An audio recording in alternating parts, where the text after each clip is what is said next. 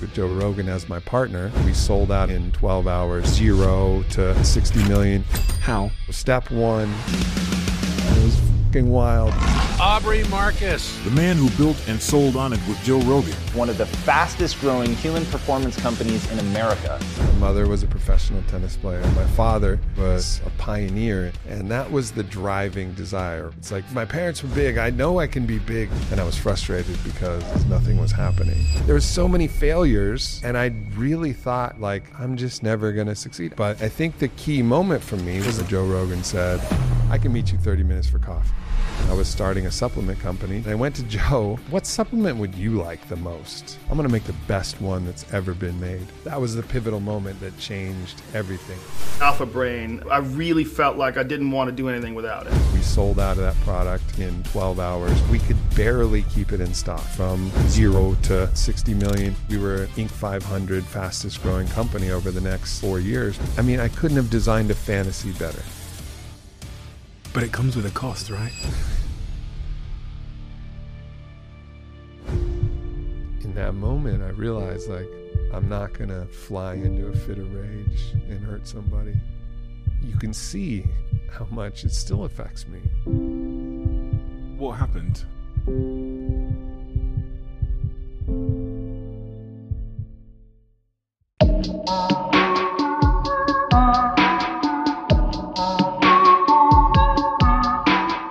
Aubrey, when I read through your story and a lot of people's story, what I tend to see is a series of almost dominoes that have fallen to make the person who they are today that sat in front of me. Can you take me to the first domino that you think was significant in your life that fell to make the man that I see sat in front of me today that I've spent the last couple of days learning and researching about? I mean, the first domino is my mother giving birth to me, of course, right? Like, it starts from the drop. It starts, and we can't ignore all of the things that happen at birth that have nothing to do with us. And I was super blessed. My mother was a professional tennis player, went to the semifinals of Wimbledon, lost to Billie Jean King, like legit professional tennis player. My father was a commodities trader, and he was a pioneer in his field. So he was actually kind of stretching what the market and what the world understood about futures trading. He's written up in a book called Market Wizards. They split up really early, and so I got two more parents. My stepmother was a naturopathic doctor who worked with a lot of the NBA basketball teams and the Lakers in the 80s, the Knicks in the 90s, the Heat in the 2000s, but from the naturopathic side, not within the team aspect of it. And then my stepfather was a SWAT team squad officer, just big, badass, burly man. And from all of those sources, I got models of greatness. I got models of really testing yourself to see what you're capable of. And I think that's like the foundation of what I was. And then there's my grandmother who inspired this like craving desire for knowledge, just to learn about the world. And I think the key moment for me with all of that framework with my parents, that craving for knowledge instilled by my grandmother's tattooed on my arm actually. And then I go and do my first psychedelic medicine journey after high school when I'm 18 years old. And I really feel like I want to find the knowledge and then be able to distribute that to the world in an interesting way. I wanted to build my own legacy, so to speak. And in that first psychedelic medicine ceremony, I felt my body disappear, and I felt what I could only call consciousness, or maybe even use the word soul, even though I wasn't religious at all. So I didn't believe in souls, but I felt something come online. And that was kind of the genesis of me being where I am now, even though that doesn't have a lot to do with all my business accomplishments and anything else. It's just this desire to be great because it was modeled for me in the parents that I had, this thirst and quest for knowledge. That quest for knowledge turned inward with the psychedelic medicine journey. So I was looking inside. That's the field of psychonautics, which is really the field that I'm the most passionate about. Psychonautics, the exploration of the inner aspects, the inner cosmos of who we are. and then offering what I learn out to the world. And sometimes that comes out in the form of products and practices and workout equipment and supplements, like with the company On It that I started. Sometimes it's with a podcast or a poem or a story. And that's probably one way to look at who is Aubrey Marcus. If you were to draw a circle around all of those products, the content, the podcast On It, and your current mission today through all of the work you're doing, what is the mission there? If I ask you right now, what is your mission in life, what would it be? If you would have asked me, 15 years ago, it would have been just to make a big impact. I just want to be big. I want to be big. My parents were big. I know I can be big. I feel it in me. I feel like there's something big that's supposed to emerge, right? And I was frustrated because nothing was happening. And so I founded my company and I created On It, and then things started to get big. I started my podcast. Things started to get big. I wrote my book. Things started to get bigger. And that was the driving desire, right? It was actually, and yes, I wanted it to be for the good of all. I've always felt very connected to everybody else and recognized that you sitting across from me right here, you're just me living a different life, right? Like we're all part of the same source of life itself. So I did always have this belief, like I want to contribute to the greater good of all. As one of my teachers, Don Howard, said, para el bien de todos, for the good of all. So that was always there, but it was a lot more about me. It was a lot more about me being big, if I'm being honest.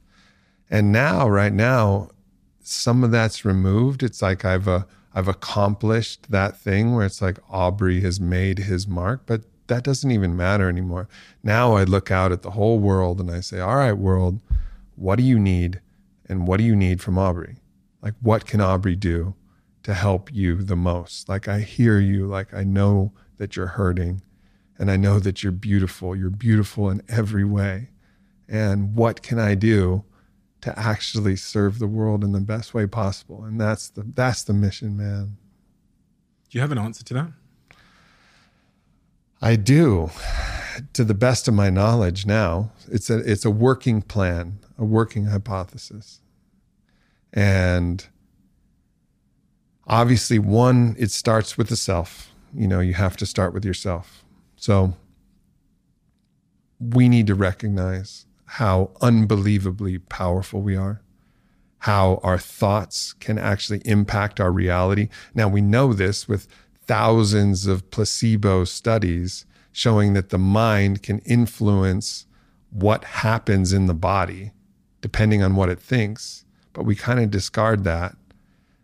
But like what Joe Dispenza is talking about, like why not use that? Why not actually understand that our beliefs can create our reality? Why not take the position of sovereignty and use some of the Stoic philosophy and say, well, I don't know if everything happens for a reason, but I'm going to make sure it happened for a reason because I'm going to learn from anything that happened.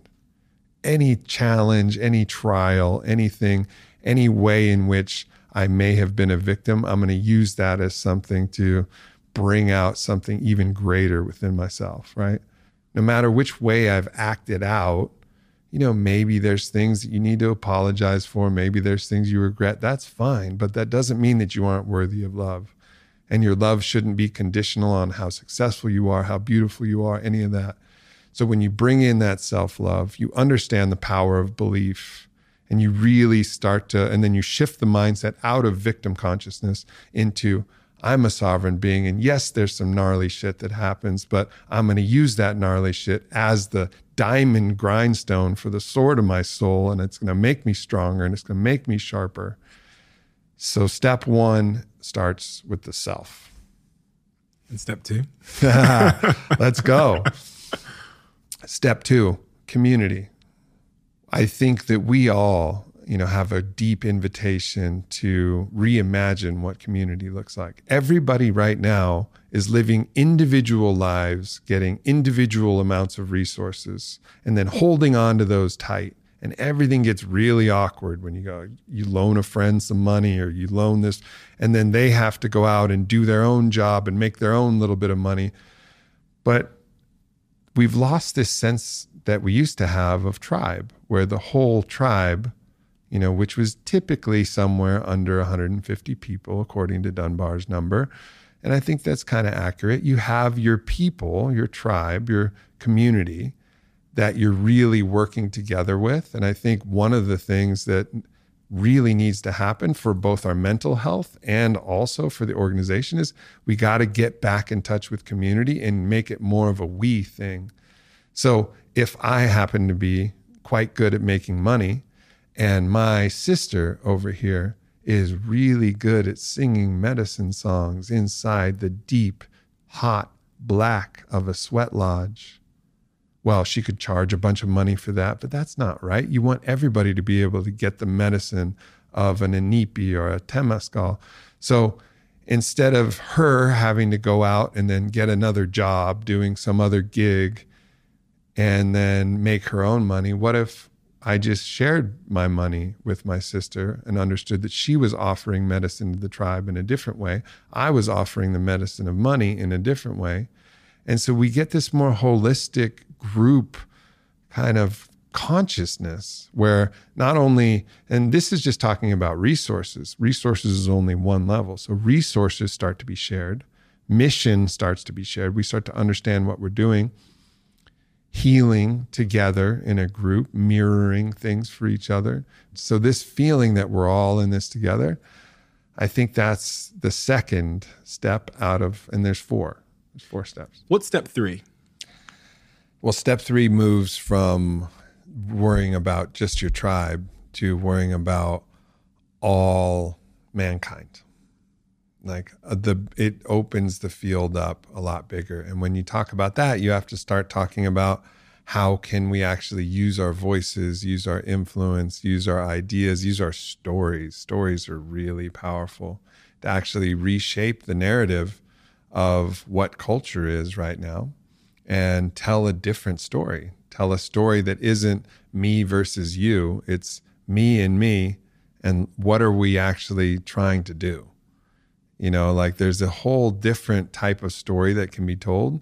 And it's not what the media, it's not the story the media likes, because of course, when you're afraid and when you're in this agitated state, you're going to get glued to the news. And I think people need to understand that there's a lot of money driving a lot of decisions that are very manipulative to try and keep you in a place where you're disconnected, disempowered, divided.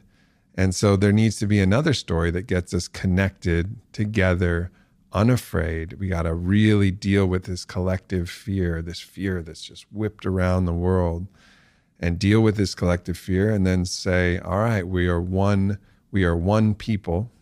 We are one people, and these one people need to come together for the future of our planet. Like we have to. And I think there's a lot of fear about the top-down dystopian control version of that, where it's like some banker or some elite, group of people somewhere saying, I know what's best for everybody and I'll just lie to everyone. I'll control them all and we'll figure it out. That's not the way. It has to come from the ground up, where people are really communicating with each other. People are really understanding what's going on a larger scale, and what are the things that you can do to really make a difference. And to me, one of the things is to just live a new story. So start living the new story of the self, live the new story of the community, and live a new story of your relationship to all humankind. And by living that new story, that story becomes more real and it becomes attractive to people not living that story. So instead of trying to attack people from the other paradigm, just make your story so vibrant, so full of love, so full of laughter, so full of erotic charge that everybody is like, I want to be in that story. Like, write me into that movie. That movie looks great. Like, I'm done with this shit. and to do that together, I think is the next, kind of most important mission. And step 4? Step 4 goes all the way to your relationship to God and the cosmos. Now, God is a difficult word because there's a lot of different ways that people have used God, and oftentimes violent ways.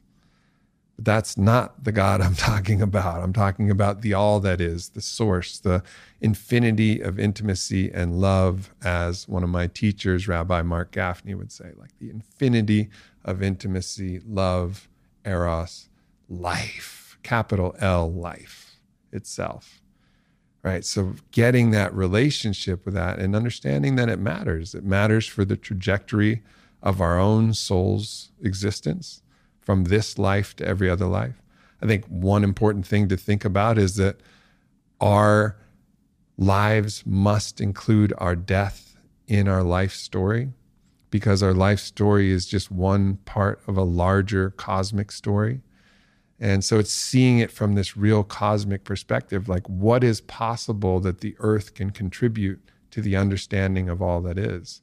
What is possible that we can create, that uniquely as an individual and as a tribe and as a people and as a planet, what's the unique gifts that we can offer the cosmos? So it's just realigning that relationship, what you might call the superstructure, which is the ideas, the religions, the articles of faith that people have, and really kind of clarifying those so that people can feel the truth of them. It's not believe this because I said so and you're wrong. It's like, feel this energy. You may call it this name. I may call it this name, but let's see if we can feel the same thing together and know that it's true, and then actually abide in kind of a cosmic understanding. You've been on an incredible journey to get to these sort of 4 core tenets of your mission today. I want to jump back into that story because I think it's, as I said at the start, there's a series of dominoes that have had to fall for you to get to this perspective today. And going right back to something you said earlier, your parents breaking up at 2 years old. Was that significant for you in hindsight? As you look back as an adult, is that a significant moment? The ramifications of that were incredibly significant because it brought in my stepmother and my stepfather into the constellation of my family. So there could be very few things that were more significant than that, as I had 4 models of parent rather than 2. And with 4, I was able to get a much more well-rounded approach. Like the difference between my father and my stepfather were immense. What were those differences? Well, my father was an incredibly acute and attuned intellectual, a philosopher, a thinker. He was able to actually analyze, a logician. He was able to analyze the world in this very kind of philosophical way, and it helped shape my mind in that way.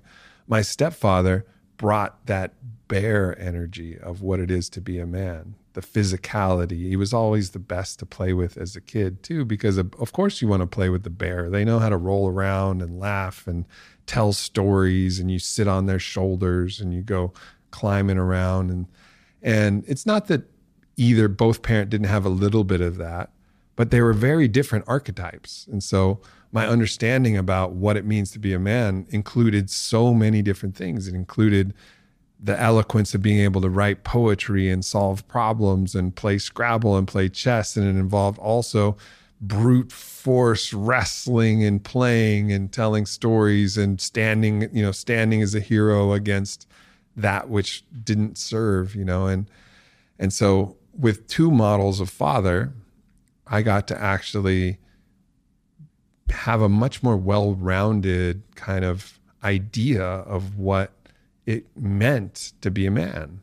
Was there lessons that you had to unlearn from that? Of course. Yeah. I mean, you don't learn just the positive aspects of your parents. You learn the negative aspects of your parents too. Those are learned in ways that your mind can't even comprehend. So things that my dad was stressed about, I find myself being stressed about because it transmitted this kind of general sense of worry about things. So I've had to unlearn those aspects of worry.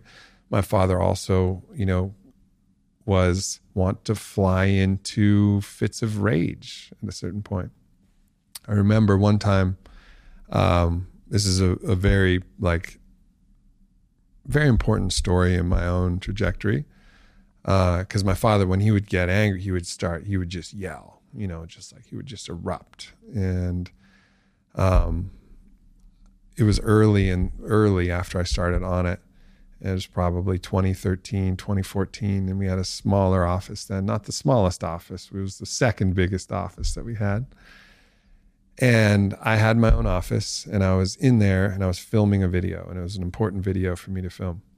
And we had a kind of front desk customer service person also in the office who was handling emails, customer service things, and also handling anybody coming in the door. Something came up where she started knocking on the door. Well, I didn't know it was her that was knocking on the door. I didn't really know who was knocking on the door. I was just trying to film a video. And back then we didn't have a bunch of video editors, so it wasn't like we weren't able to just stop. I had to kind of hit it in one take. We didn't have the tech resources then. So I'm like 5 minutes into this take, I'm killing it. And the knock comes, and then a second knock, and then a third knock. And finally, by the third knock, I couldn't ignore it anymore. It was throwing me off my mental track. And I just started yelling like, what? What is it? What the fuck do you want? Like one of those moments where I just got really angry. And then I hear like, I'm sorry. And I was like, oh man, that was our front desk girl. It was just a sweetheart, like absolute sweetheart, like the sweetest. And I like take a deep breath, and I like open the door, and I walk out there, and she's crying in her desk.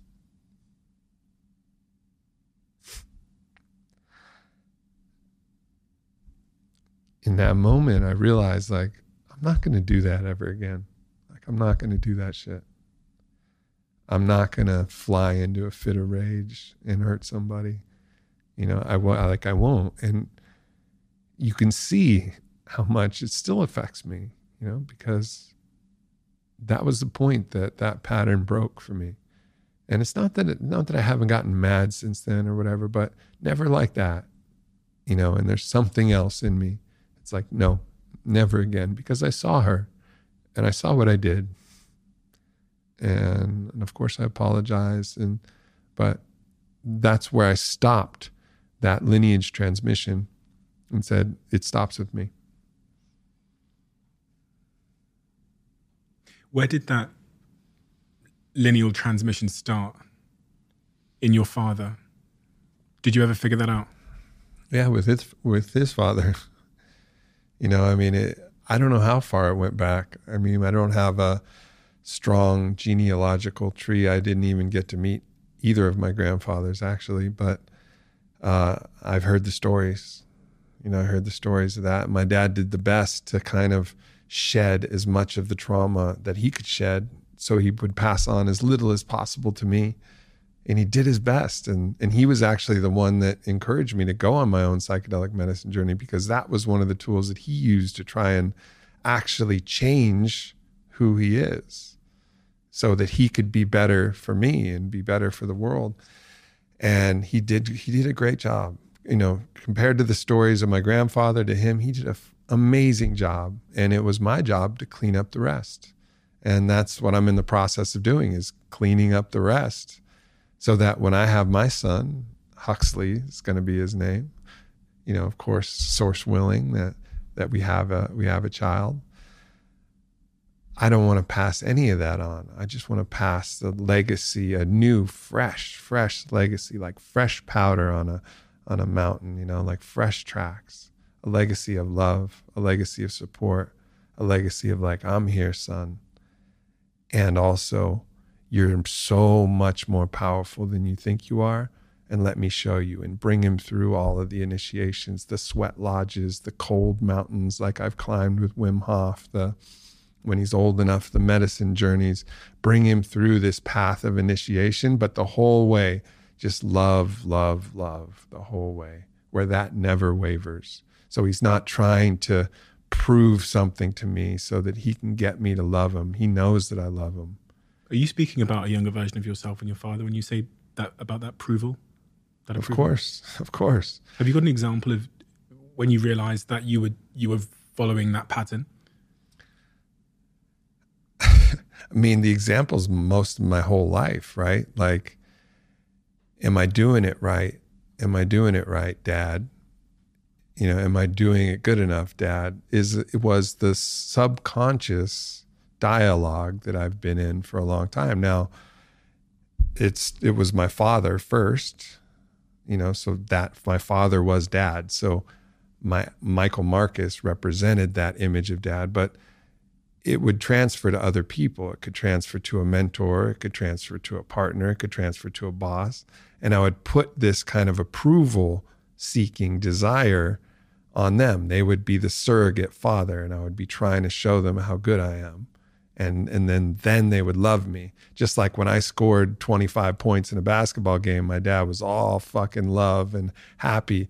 And when I scored, 7 points and had a bad shooting night, it's not that he didn't love me, but it felt like he didn't love me because he was just quiet and sullen. And I was quiet and sullen, and all of the love felt like it had been sucked out of the room like a vacuum. Right. So I learned, and that's just one example of many different ways that I learned that if you perform well, you're loved. And if you don't, you're not loved. What's this ping pong story? Yeah. Well, that was just one of the moments that my father just flew into rage, So I was 4 years old and my father was playing ping pong and he mishit a ball. It hit off the corner of the paddle, flew up into the stratosphere, basically, because he was trying to hit a smash. And I go, home run. I'm just a kid. And I was like, I thought that was a funny thing to say. But for my father, he was so locked in this intense competition, which of course didn't matter. He's not like in the ping pong world championships. It was in his house. And later he started yelling at me for saying that during his ping pong match because it threw him off his game or whatever it was. So moments like that really made me kind of aware to the point of being scared about what I was saying. And so it gave me, and as I said before, like one of the Stoic mindsets is everything that happens to you happens for you. Why did it happen for you? I look at that story now and say, okay, at that moment, I realized that I have to be very mindful of everything I say when I say it, because there's drastic consequences if I don't. What does that make me do? It makes me a very good listener. It makes me a very good communicator. It allows me to understand how my words could be perceived. What a gift. That's my superpower. Thanks, Dad. But it comes with a cost, all superpowers, right? Of course.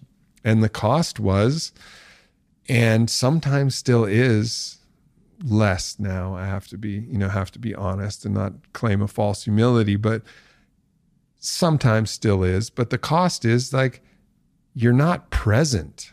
You're not really present if you're thinking all the time about every different way that what you say could be perceived by somebody else. And you're going through these hypothetical scenarios in your brain about the hypothetical conversations about if they took that the wrong way, how you would respond and what you would explain. It's mentally exhausting and anxious, and I lived so much of my life playing out a million different scenarios about every single thing that I said and how that could be interpreted. And as I said, like, I'm mostly free of that, but every once in a while for a text that matters, I'll look at it and I'll see like 9 different ways that thing could be interpreted the wrong way. And then I have to manual override of my own consciousness, be like, it's all good. They know you, they love you. They're not going to take any of these different interpretations and then abandon you or get mad at you or anything like that. This process you described starts, according to all of the therapists and child trauma experts I've spoken to, with something called awareness. And that kind of allows you to take on the challenge. But there's a lot of people that are living unaware of the puppet master in the back room that's pulling the strings. What has made you aware? I mean, everybody has their own path. And so I don't want to sound like my path is my recommendation, my prescription for everybody. But for me, it's been the psychedelic medicine path. And psychedelic medicine doesn't have to involve taking anything. I think, you mentioned that your partner is a breathwork practitioner.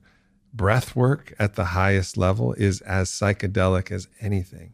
It's incredibly cathartic and magical and visionary even. I mean, there's been some studies showing that actually in that deep breathing process, you're producing endogenous levels of DMT, which is called the spirit molecule, which is also the active psychedelic compound in ayahuasca. It's happening when you breathe.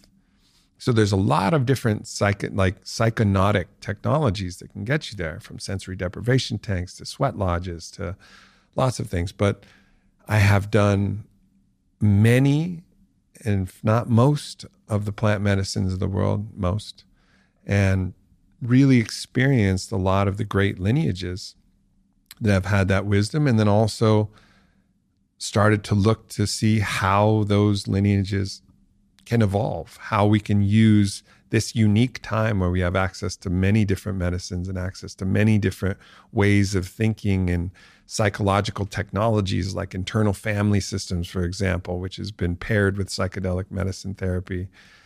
So using all of this and create a new emergent lineage about how to hold these medicines in a way that is accretive and actually supportive to our life. Because for me, that's been the process. Again, psychonautics, the ability to look inside and see everything. As Rumi said, we're not a drop in the ocean, we're the ocean in a drop. So if you want to understand anything about the cosmos, you can look out at the cosmos, or you can look inside into your inner cosmos with a K. And that's the way the Greeks spelled it. And say okay, what's really on the inside? What's really on the inside? And the medicines have helped me do that. Your first experience with plant medicines was when you were 18 years old, is that correct? Yeah, that's right. You went on you call it like a vision. Was it like a vision mission? Can't remember the word you used. Yeah. After high school. Yeah, that was it. A vision mission. Yeah, it's a vision quest, but there's definitely many traditional ways to do a vision quest, which involve fasting for 4 days with no food, no water. And that's more of the Lakota style of a vision quest, or the North American First Nations, kind of style. This was more of a medicine vision quest, which is a little bit different in that I'm still going on a journey for a vision and going to a place, but the medicine was actually there instead of the fasting and the stillness and the silence. And it's not to say that the medicine is better or worse. It certainly worked out really well for me, but that was the pivotal moment that changed everything. I actually had a vision of who I actually was. So that first step of 4 in my mission was illuminated, where I started to understand the kind of limitlessness and the undying source of who I actually really am. I read that in your story, but then the next sort of 10 years of your life didn't seem to manifest what I would have assumed a plant medicine journey would have manifested, in the sense that you described that from 20 onwards, you were still relatively sort of lost and seeking approval and partying a lot. Oh, yeah. Drinking a lot. So it was interesting because I'd connected to my soul that was all that is, but myself, the Aubrey, still wanted approval, still wanted to be loved, still wanted to make his mark, still wanted to be big. So I was advancing rapidly in the internal kind of dynamics of understanding who I was, but externally I was not meeting that criteria, and I couldn't see beyond a reason. There was not a point where I thought, well, maybe I don't need this actually. And actually, even now, even after all this work, it's like, I appreciate that I wanted to really go for it. I was audacious, and I wanted to have a big company, and I wanted to make a big mark. I wanted to have resources, because resources are now opening up the possibility for me to really tell different stories, bring communities together, do the things that I really want to do. So I wouldn't have changed it, but there was a focus on me, from a kind of egoic identity construct perspective, being successful. And that was like the guiding principle. And I was failing at it, really. I was failing at it. I had a marketing company, and I kept getting fired by my different clients. And, even if I did a good job and I would start things. It's funny, actually. I smashed for those looking, I smashed my finger and it was all purple. So I painted it with my wife's nail polish, which is gray. So I have one painted nail. But it's a funny example because that was one of my failed businesses. I was going to start a men's nail polish line because I saw like Chuck Liddell and my friend Roger Huerta, they were painting their nails. I was like, yeah, men can paint their nails. And I started that. It bombed. There were so many failures. And I really thought like, I'm just never going to succeed. I mean, I made a decent living. You know, I always found a client or I always found somebody that I could get a paycheck from, but it wasn't happening until it did. Until it did. Till it did. When you think about that moment and the factors that aligned to make it happen until it did, what were those factors that aligned, or what was it? Fate? Was it luck? Was it something that changed within you? Was it being more aligned with your own sort of authentic self? All of the above. Looking back, I wasn't ready to hold the bigness yet. I had to, you know, kind of like sometimes if you have a young stallion and they're bucking around and they're hard, you got to run them a little bit. You got to run the stallion. I had to run a little bit. And my partner at the time, Caitlin, we were running. You know, we were partying a lot. We were out. I was standing on the speakers and growling. I was training MMA with the homies. I was running, you know, I was running. And I think I needed to do that. And at the same time, I was also exploring in that path of psychonautics, building experience. And I had this feeling, I just had this feeling when I watched Joe Rogan do comedy, and we're talking 2008. You know, this is not the Joe Rogan of now. Right? Yeah. Way different thing. He was the Fear Factor guy, the UFC, just, you know, the UFC commentator, but the UFC wasn't what it is now, not even close. But I saw him and I was like, I'm that guy's friend. I know it. Like, I know we're friends. And I would meet him after a show, or I'd run into him at a club and I'd be like, hey man, but nothing would ever stick, of course, because I was a fan and he was the guy. And like that, it's very difficult to bridge that gap in that kind of social construct. So he started a podcast and I was following with it. It was like, oh wow. And that was old Joe Rogan days back with Brian Redband. And there was no podcast advertising then. Again, podcast was in its infancy. He had no podcast advertisers. So I had one of my clients and I was like, look, we should advertise on Joe Rogan's podcast. We got to do this. And for those of you who know, the client was Fleshlight, which is a whole other story. But I was like, Joe, we want to advertise on your podcast. And he's like, okay, cool. And it's like, it's Fleshlight. And then his management team was like, what the fuck are you doing, Joe? You can't advertise Fleshlight. He's like, damn right I can. I don't want anybody to take me so seriously that I can't, you know, advertise for this thing. And so, which is a sex toy for anybody that doesn't know. Yeah, it's a sex toy for men. But what I stipulated in that was like, all right, yeah, we're totally down. We'll be your podcast sponsor. I just want to meet you for 30 minutes for coffee, and then we'll close the deal. And that was really, honestly, the play. It was a strategy. Now I was tested. In that moment because at that point I was friends with Bodie Miller, who is the best skier in the world, arguably. At that point, he'd won multiple world championships. He hadn't won the gold medal yet, which he eventually won in Vancouver. But he was the best skier in the world, and he was going to the Kentucky Derby. And Bodie going to the Kentucky Derby is a big deal. He gets to go with all of the, you know, the big dogs, and it's a huge party. And Bodie was, at that point, my best friend. And the Kentucky Derby happened to be exactly at the time where Joe Rogan said, I can meet you 30 minutes for coffee. So I had a choice. I could either say, yeah, fuck the coffee, we'll just advertise, and I'll go to the Derby. Which old me would have been like, Derby, let's go, let's party. You know, the stallion that wanted to run. But there was some knowledge inside me that, no, this coffee with Joe Rogan is important. And I'm going to skip the whole Derby party. And I'm going to just meet this man for coffee. And I met him for coffee, and the coffee turned into dinner. And then that dinner turned into a friendship, and that turned into him having me on his podcast. And then a friendship developed, and out of that friendship, I was starting a supplement company, developed on it as we know it now, Joe Rogan as my partner. And then the combination of, again, going back to my parents, my stepmother had a deep knowledge of nutraceuticals that actually could functionally impact performance. She worked with basketball teams. So she had athletic performance supplements, cognitive performance supplements, and I was used to that concept. So with her help and with all of the scientific research, I could put together a formula. I knew how to market because I'd marketed things. And then Joe Rogan was my partner. And so we had a way to get that out. We had a way to let people know. So I raised $110,000.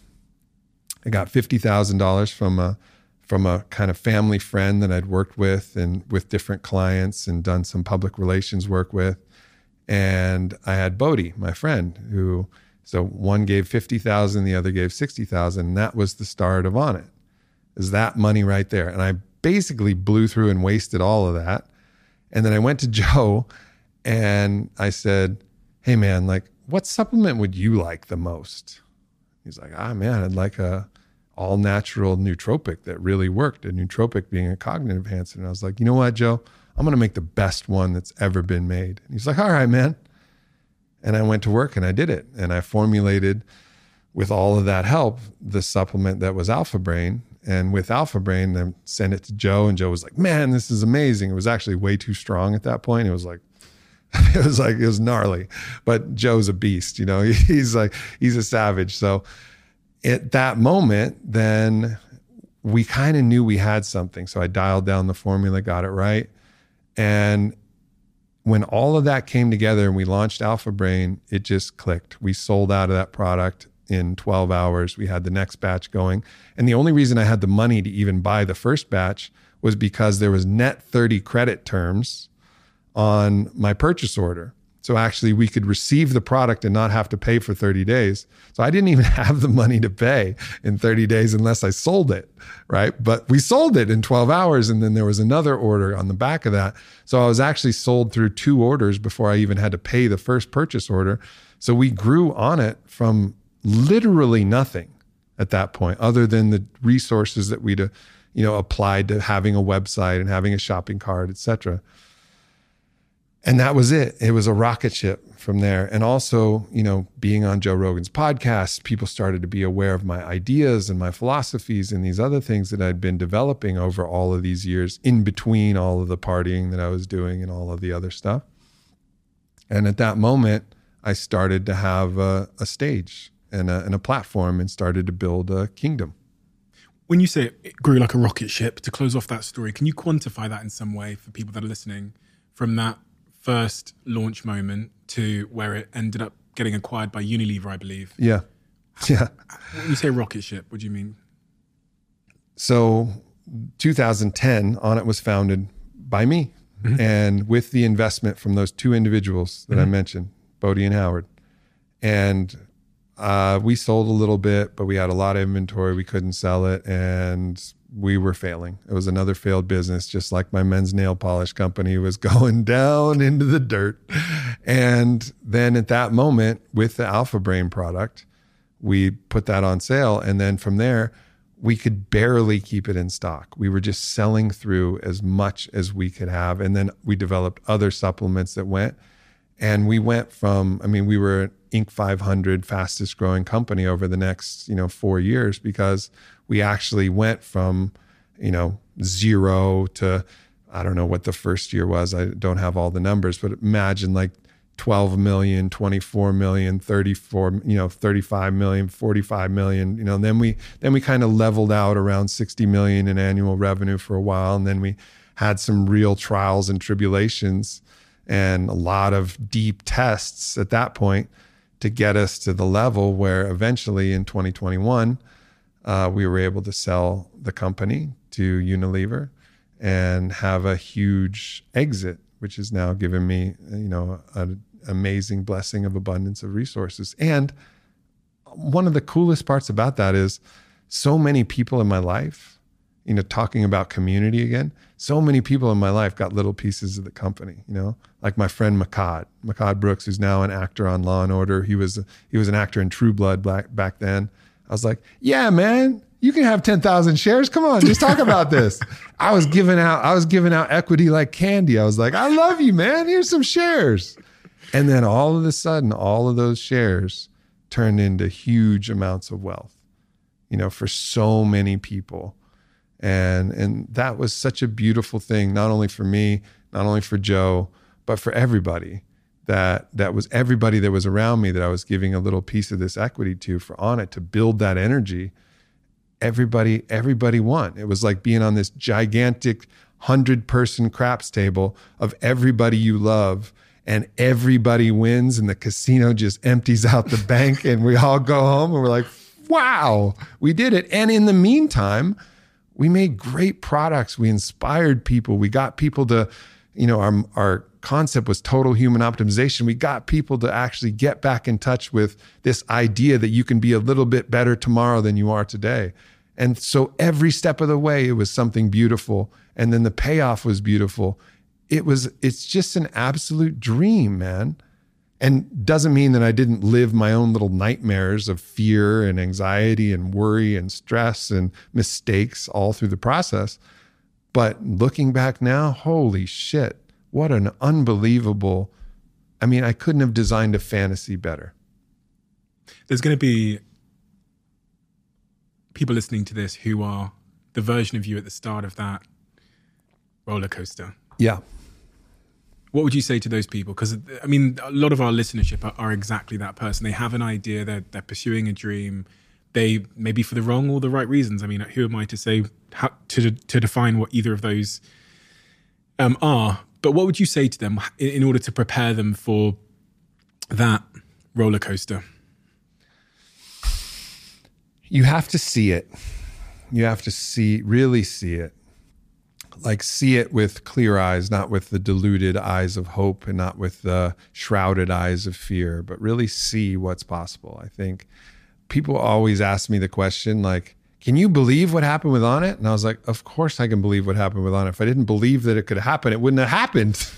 It's the funniest thing. Can you believe it? I was like, yeah, I can believe it. Of course I can believe it. If I didn't believe it, it wouldn't have happened.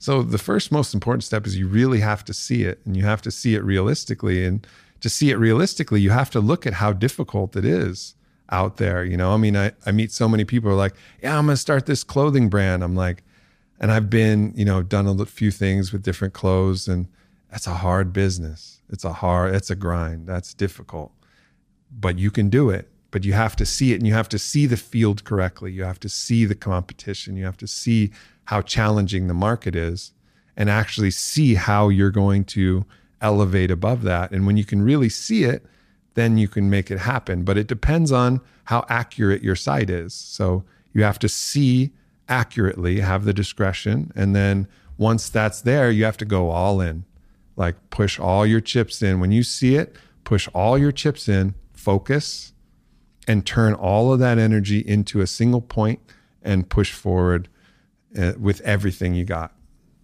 Okay, so see it. A few thoughts sprang to mind when you said it, talked about seeing it. So the first one is, what role does seeing it play? Because you talked about the adversity. You kind of like glossed over the adversity of that journey.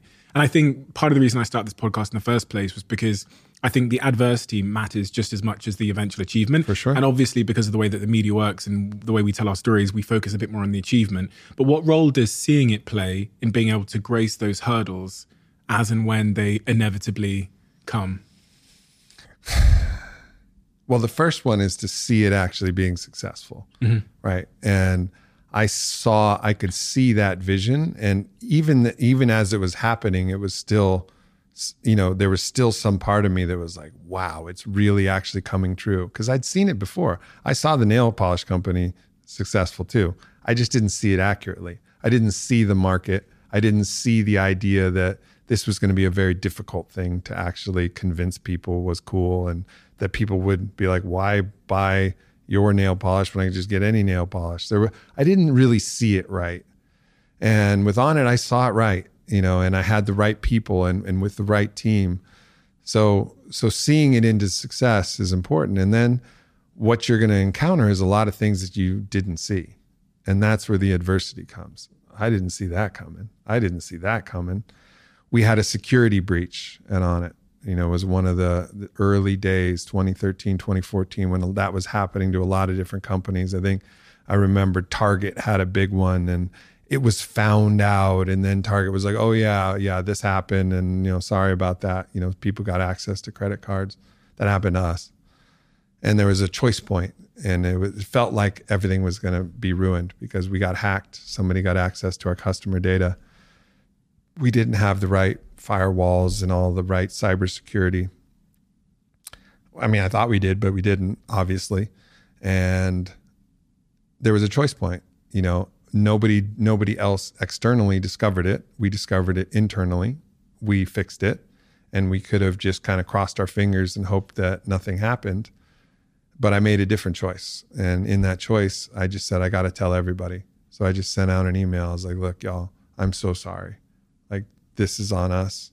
We didn't have the right security. We got hacked, and your information was compromised, and we're so sorry. And here's, you know, a discount code for any Onnit products that you want. And like our deepest apologies for any inconvenience this may have caused if you have to cancel your card or whatever. I understand.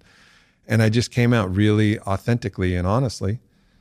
And that ended up being one of like these powerful moments where instead of the whole customer base turning against our company, being like, these losers can't even secure our credit cards or whatever, they actually trusted our company and trusted me more because of just how authentically I shared about that story. So that's one version of adversity that comes from those things, those monsters that come from the grass that were slithering around or hiding in the tall grass that you don't see. And then all of a sudden you have to confront them. And it's going to be about how you deal with those things that you didn't see. And are you guided by that, again, that superstructure that I talked about, those principles of, if you were me living a different life, what would I want me to receive? I would want honesty, just somebody to be honest and be like, yeah, we fucked up and we're sorry. And this is the best we can do, you know? And that was kind of the guiding principle. Is I was bound by this value structure, and the value structure was the kind of the guiding light through all of it. And it worked. When you said about seeing it, one of the things that came to mind as well was when you can see the competitive landscape, often that's incredibly intimidating. There's, you know, entrepreneurs often talk about how being a little bit delusional and naive is actually a driving force. And were they to know how difficult it actually was, like were entrepreneurs to have seen your hardest, darkest days, they might not have bothered. So my second question here is about seeing it is, what would you say to an entrepreneur that's starting a business, maybe in the same, you know, in the same field as Onnit was, that's looking out and thinking, oh my God, but there's already loads of competitors, and Aubrey did this and Joe did that. Like, I've got this idea, but there's so many competitors, I just won't bother. Because I'm sure when you started, there was a big competitive landscape, right? Sure. It gets more and more difficult, you know, all the time. And it's about, can you get the right pieces of the puzzle together, the right product, the right energy behind it, the right ethos, the right experience, something that's actually better than the field. I mean, when you're talking about this landscape, you're talking about one of the beauties of this capitalist model is you're open to radical competition. And that's what drives the evolution. So you have to know that you're a little bit better. You're a little bit better than everybody else. And if you're able to show that in all of the ways that you're a little bit better, you'll be able to make it through. And yes, you're still going to receive immense challenges. You know, there's going to be times, that security breach was just one of many. We had another moment where we made a huge mistake. We thought we were getting an investment. We distributed all of our cash. We had zero money in the bank. The investment didn't happen. And then so we had all of these accounts payable, no money in the bank. And we called it cash apocalypse at that point. Our CFO just looked at us, said, we're bankrupt in 30 days. I'm leaving. What? Walked out of the room. I was like, all right. And then our COO, who ended up becoming the CEO when I stepped down in 2020, right before, like a year before the sale, he guided us through, and we made it. And we made it because of the relationships that we'd, held with honesty and with good faith with everybody. We weren't playing games with anybody, so they trusted us. We were like, hey, we're in a really tight spot, but if you trust us and you allow us to pay late, you extend our terms from net 30 net to net 60 to net 90, maybe net 120, like we're going to pay you in 4 months for the products that you're delivering. And they believed in us, they backed us. And that was that got us through that moment. So that CFO that walked out. Yeah. He made a big mistake in hindsight. He made a big mistake. He had an equity position. He had options that he forfeited. Whoops. Whoops. Our current CEO, the CEO that emerged, Jason Havey, he's such a sweet guy, but he couldn't help but send, on the anniversary of that day where the CFO walked out and just told us straight up that we were going to be out of business for the next couple of years. On that anniversary, we'd be like, hey, how's it going? We're still here. Just send him a text. Oh, wow.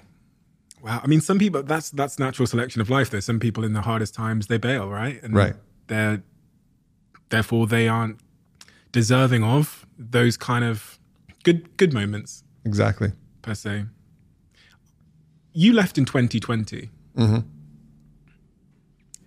I don't see a huge desire from you, from looking at what you're doing now, to get back in bed in that same kind of industry, doing the same kind of thing. Mm-hmm.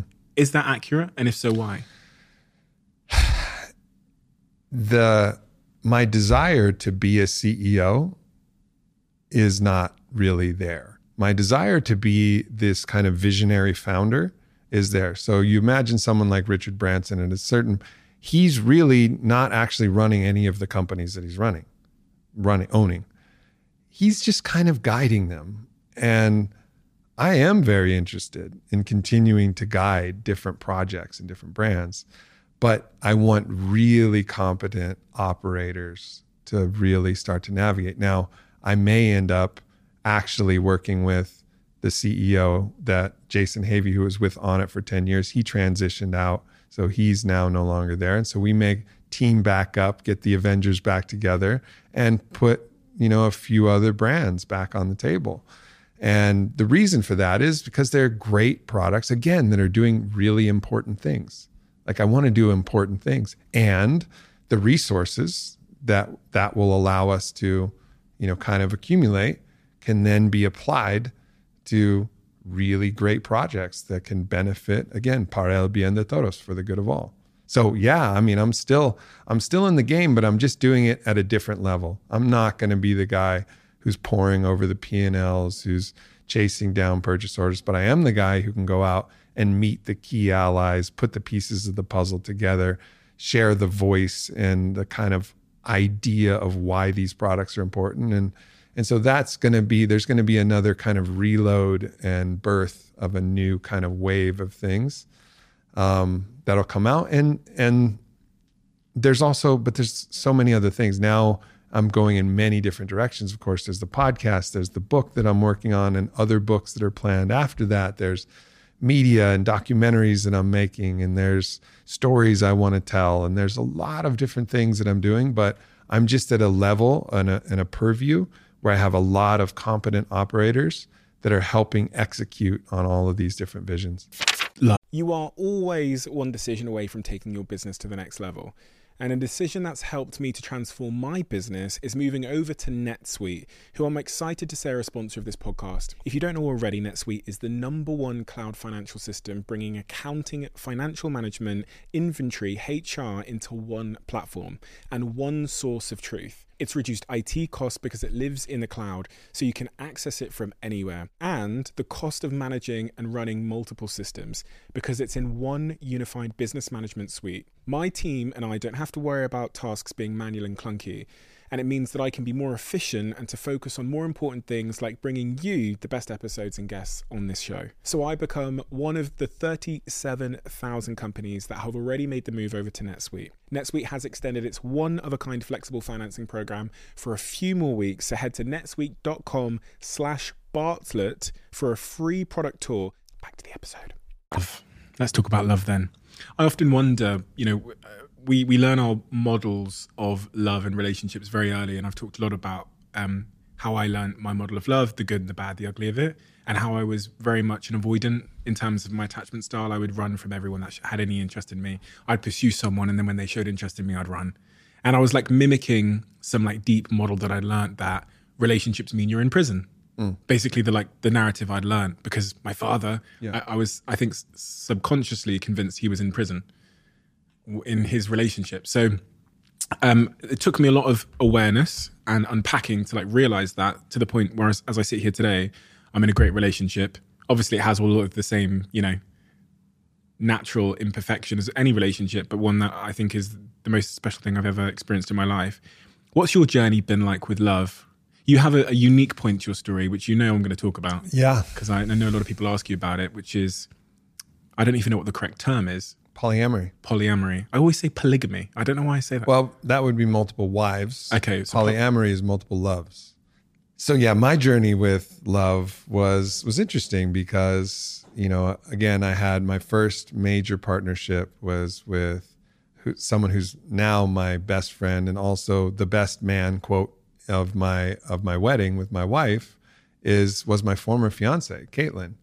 And we had a relationship where it was not polyamory, but however, we could bring other female lovers into our equation, right? Into our female lovers. Right. So other girls we could have sexual experiences with other women. And so that gave me kind of this release valve to my desires because I simply, again, I was bound by these kind of feelings of value and this feeling of anybody who I'm with is me living a different life. So I can't cheat.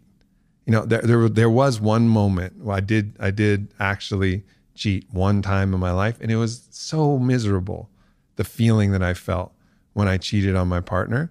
Like that one time, I was like, I just cannot do this. And again, no judgment, but I see so many successful and powerful men who are unfaithful to their partners. And to me, that's like going and skirting around the problem and just creating a whole bunch more problems. And it's actually legitimately unethical, right? Like you're manipulating somebody, you're lying to them, you're not telling the truth. And so after that one experience of feeling how just awful I felt when I actually cheated, and it was a story, I was in Moscow, blah, blah, blah. It doesn't fucking matter. Like fundamentally, I was like, I will not do this. Like this cannot be the way. And so in that relationship, the ability for us to have other lovers that were female, then it kind of satisfied that desire. Although the problem is that I was still always kind of searching for that. And it wasn't quite right at that point for me at that stage of my young stallion life, right? Wasn't quite right, but it was beautiful. And we had a beautiful relationship and I love Caitlin. I love that relationship so much. But ultimately, that wasn't working out. She didn't feel like she was going to be the queen that was going to help me build my empire. She's a wild and magical woman, but she wasn't kind of that warrior queen focused energy that I was really looking for. And then Whitney came along, who was my next most significant partner. And I saw that in her. And I was like, I think this is the one that can be with me, be by my side as I build on it to what it's going to become. And I step forward in the world. She's got the right stuff for that. So we started a relationship just purely monogamous, no other partners, nothing else. That lasted about 18 months. And I still felt this strong desire to be with other women, to experience the goddess in many different faces. And I've never been the type that just wants to have sex with somebody because that makes me feel good about myself. No, I legitimately love women. Like I love them. I'm like, the greatest delight for me to be with a woman, you know? And so I had that natural desire. I wasn't willing to be unfaithful and cheat. So I went to Whitney and I said, hey, I have this idea. What about, I still want to be with you, but I think I need to be polyamorous. And I know that for this to be fair, that means that you get to see anybody you want to. So if I get to do it, you get to do it. Unlike, you know, in the former relationship with Caitlin, I would have been so jealous and be like, no man ever, never, under any circumstances, I'm the lion. You know, like I had these old other kind of constructs and ideas.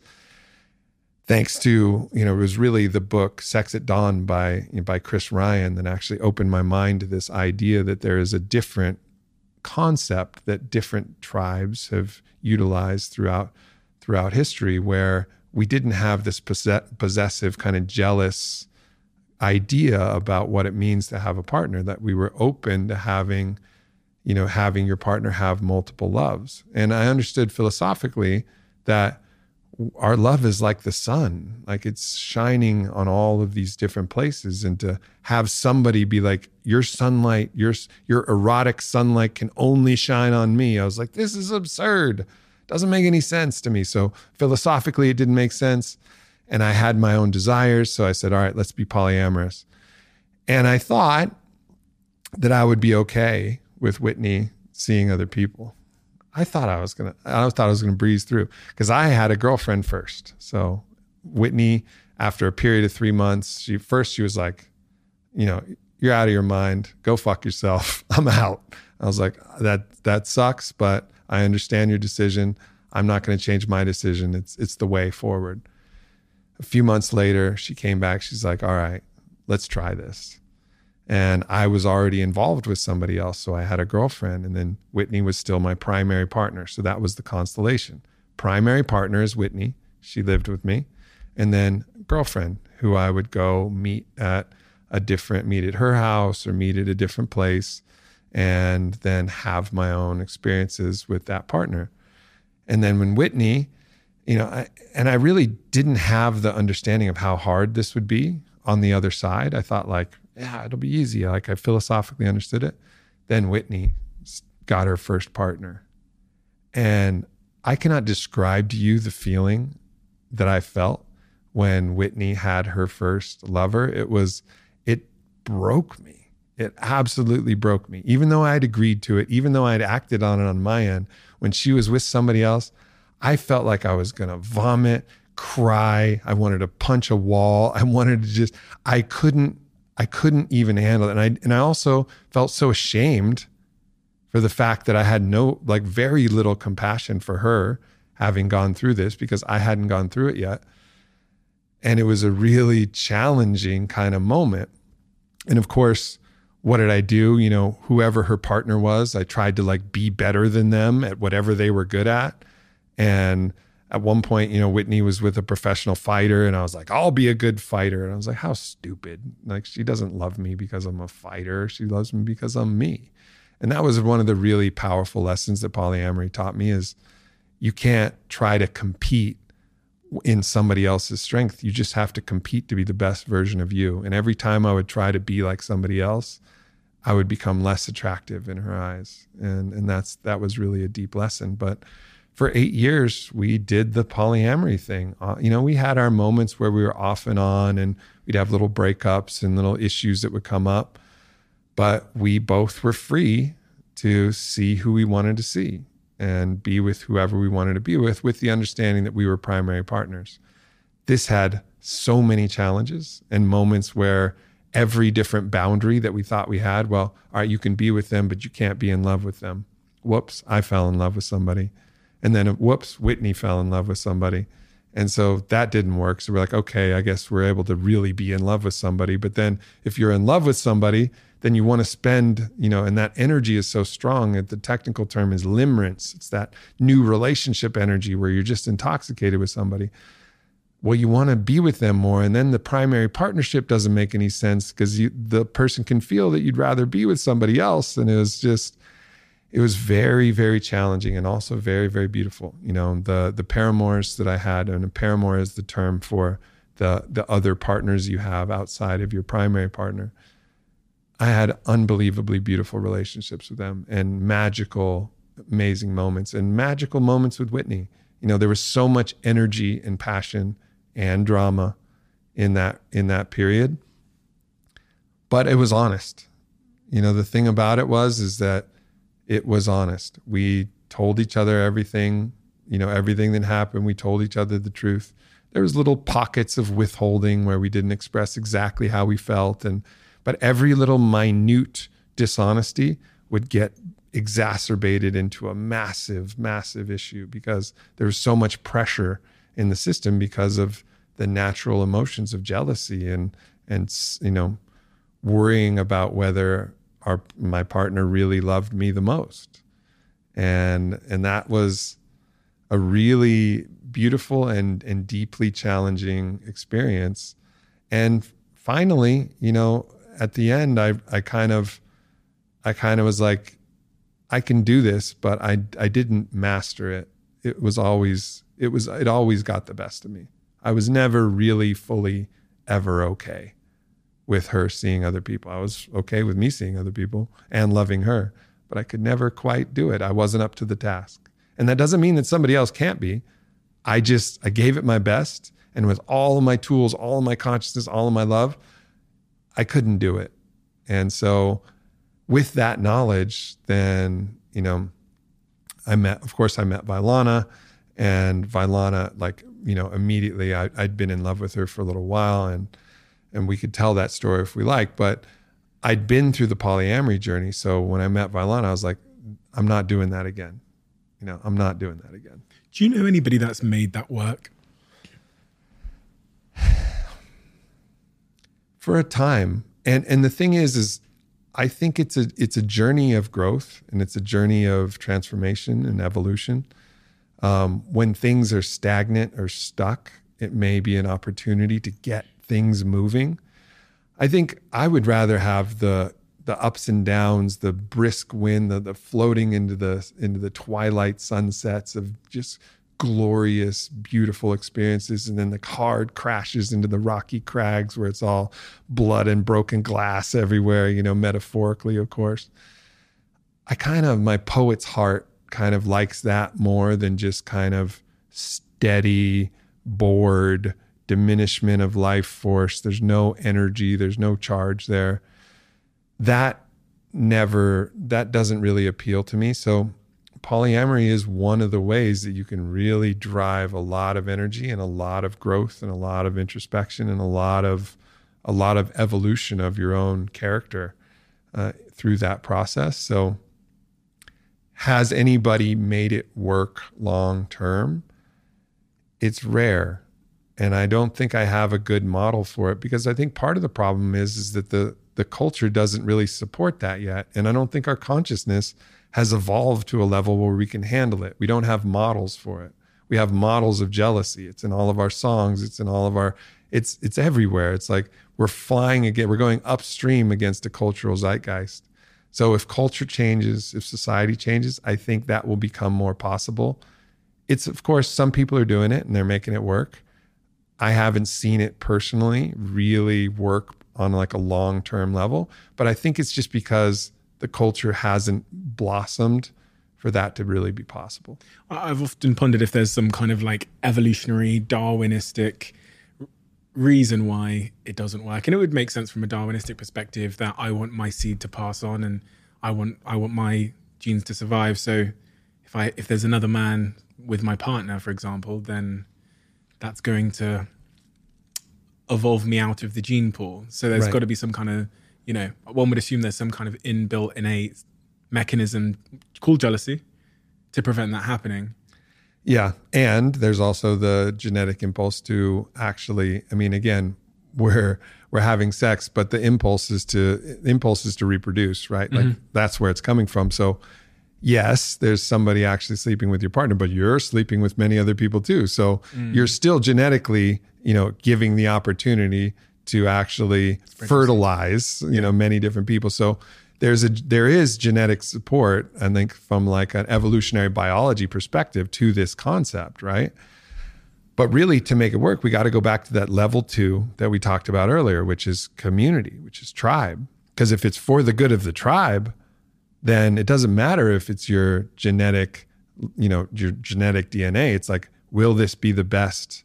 Will this be the best situation for the tribe? And if the tribe is in love, the tribe is thriving, the tribe has energy, the tribe has that life force, then that's accretive to the overall mission. But without that kind of tribe level understanding, and perhaps even that humankind level understanding, you can't actually, I don't think you can make it work. I was reflecting as you're saying that about the tribe on various cult documentaries I've watched where there's still jealousy, even though they're a unit, they're one big family. Of course. You still see that jealousy throughout. So. Yeah. I think that jealousy is less like about evolutionary biology and more about the ego. The ego knows itself in relative position. It's a construct that we create to help navigate our life and our body and our soul. And so it's this idea, it's a story about who we are. And that story about who we are, we only know how good we are compared to somebody else. It's like, are you a good ping pong player? Well, that depends. Who am I playing? Like if I'm out with my mates, yeah, I'm a fucking good ping pong player. If I'm going to a tournament, I'm the worst. So you know yourself in relative position to the context. And that's the problem. In this kind of polyamorous dynamic, there's always this thing of this person's getting loved more, or there's more attention here, or you're comparing all of these different aspects and attributes. And so until you can actually observe that ego identity construct from a witness perspective, then you really can't escape the trappings of comparing yourself and comparing your situation to somebody else's situation. Violana. Oh, yeah. Violana? Violana. Your face lights up when you say her name. Yeah. Why is that? What does she mean to you?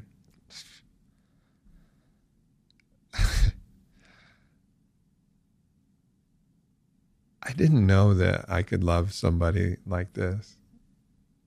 I didn't think it was really possible. I thought it would be like I thought there'd always be kind of like, yeah, this is good enough. This will work. Like we'll make this work, and we'll find the situation that'll make it work. But with Vailana, it's like, no, like I love you so much. I wouldn't change a thing about you.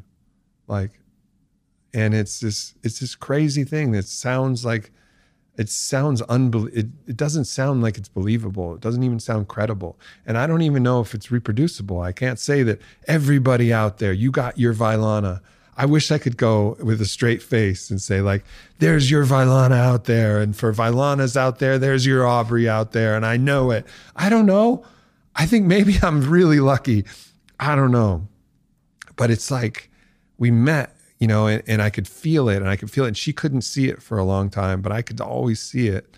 I didn't know, but I could see this possibility.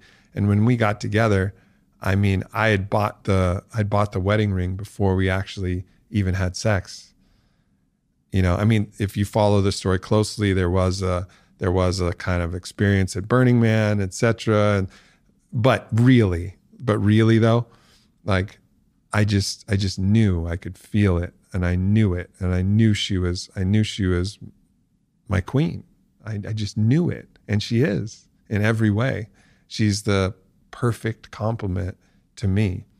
And it's not that, the Jerry Maguire's you complete me. No, we're two complete beings of different skills, attributes, polarities, energies, emotionalities, sexualities, but we merge together, and together we're just so much more, and life is so much more beautiful.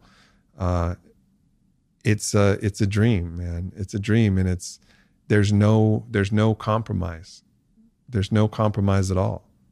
And that's what all the, you go to a wedding, and all the old timers would be like, yeah, you got to learn to compromise, and you're going to have to pick your battles and blah, blah, blah. It's like, no. What about no? What about no? What about just It's fucking incredible. And you're in it together. And I think one of the reasons why we're able to be that is because we're willing to go into the deep together. If there's something that we can't resolve, then we have tools. And again, the plant medicine journey, like we'll go deep. We'll go, multiple times we've drank ayahuasca together and big things that were brewing come to the surface and erupt, like a giant volcano. And then we have to sort out all the magma and all the pieces that'll come up, but we'll keep going back in, going into the deep, not looking away from everything. And with that attitude, we're just cleaning the connection and the intimacy between us all the time. When you look back in hindsight, because I'm thinking for myself, but I'm also thinking for the person that's listening to this, timing plays a role. And when I say timing, I actually mean the timing of your growth journey kind of crossing theirs. Yep. So like, had you met Vailana 10 years earlier, yep, one would assume maybe... Yep. No, it wouldn't have worked. What was, when you reflect in hindsight, what was the work that you kind of needed to do to be ready to receive a Vailana? Well, the stallion had to run. The stallion had to run, step one. I needed to run. I needed to experience myself and have myself reflected in the hearts of other people who I really loved. And I think people think of the stallion running, you think of just having a bunch of one night stands, and who fucking cares? Well, like what, like you really care that much about that particular type of pleasure you get in your genitals? No, you're caring about it because it's your ego, because somehow that makes you like collecting trophies. That's all bullshit. But what I needed was to see myself reflected in other people and to know like what my impact could be on someone's heart and what their impact could be on my heart. And that's why I have so much love for all of my paramours and for Whitney for allowing that journey, particularly in that period. Stephanie and Savannah and Lorena, all of the different people that I was with, and all of the other names that are not mentioned in that. You're in there too, right? Because there was moments that elicited some aspect of me, some quality that came online, came alive, and I was able to help something come alive in them. It was so beautiful. And I think that chapter of my life needed to happen. It needed to happen so I could say, I've done this. I've seen myself reflected in all of these different partnerships. And now I'm ready to devote that energy to you, Vailana, because I've felt what this is really like. So that's, I think, step one of, a many step journey. Is there a piece of work as well around, I guess that's maybe adjacent or attached to what you've just said, but learning how to control one's emotions? You talked earlier on about anger and snapping. And the thing in relationships is if you haven't got control of that, the relationship's not going to last. And especially in, I think of myself, the ego I had in my younger years, and I still have an ego now, of course, I'm not going to pretend I don't. But I was the type of person that would just get up and go. So if there was any conflict, again, going back to what I said about my father feeling like he was in prison, I would be out of there. And that was my response to conflict. It was just, let's get up and go. So was there a piece of work that had to be done to learn how to become a master of or to get better at conflict resolution from an emotional standpoint? The emotions will come like a wave. And the Buddhists, they call that the moment of trigger where you get hooked. They call it Shempa. And this desire to actually take that energy and then, flood it onto another person. And it's very difficult. It's very difficult to stop that from happening.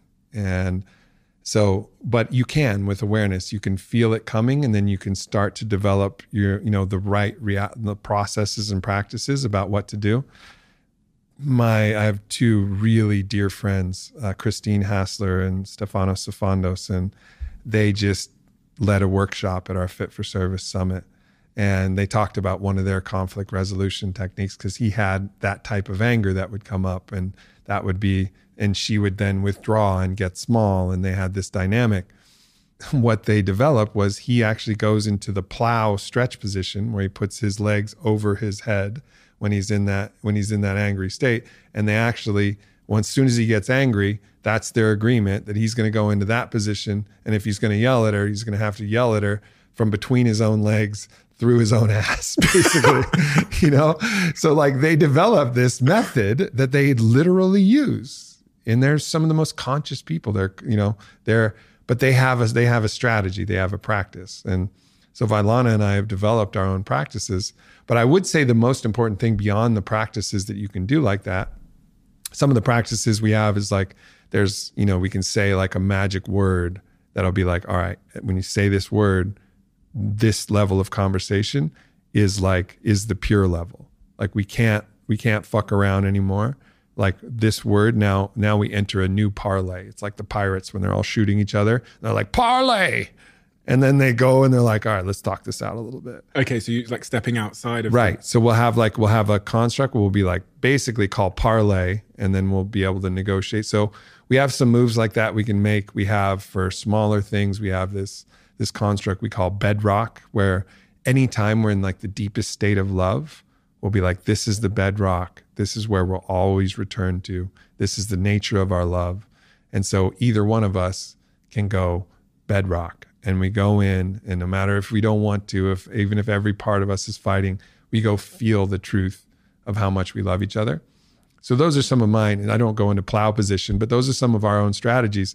But the most important thing of all of the things is full radical ownership of every aspect in which you may have overstepped, where you may have made an assumption, where you may have made a projection, to really be completely honest with your own culpability in the situation.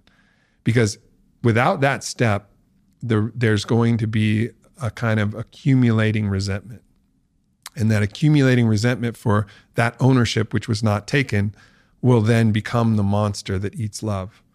So, Vailana and I, we've had a couple fights that lasted, a day, 2 days, because we weren't able to get to the point of radical ownership. We were still kind of pointing a finger and not able to meet in the middle of like actually owning. And it's not always the middle. Sometimes it's 90-10.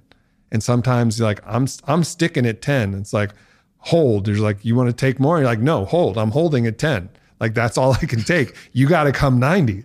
Otherwise, like, this is an impasse. I can't move forward if there's fragments of that resentment that are there. So we just keep talking, keep figuring it out until we actually get to the truth. And the beautiful part about that is there's no fragments of resentment. There's no marbles that are being added to the marble mountain of resentment that's going to ultimately destroy our love. There's nothing there because we've taken ownership for it. We've apologized for everything we need to apologize for. And then we've evolved in our own understanding and taken the onus and the sovereignty and the responsibility to learn and to be better the next time. Have you heard of Professor John Gottman, his study about couples? And they found that in his study of why couples end up in divorce, it wasn't arguing or anything else. It was a buildup of contempt, which is exactly what you've described there as the monster that eats love. So he said they could be laughing in the studies, they could be arguing in the studies, it didn't matter. It was any sign of contempt, which is basically he defined as like unaddressed issues building up. So when the example I gave on stage when I did the Diary of a CEO Live tour was your partner going, babe, come look at this. And you go, oh, that's 5 years of being sick of their shit, not talking about it, and unaddressed bullshit, just in that little micro expression. That's like an unaddressed recurring conversation of you being sick of, whatever. So I think that's a really central idea to what you're saying there, this idea of constant work and constant communication and constant conflict resolution. Can you imagine the world if all couples could replicate that? Yeah.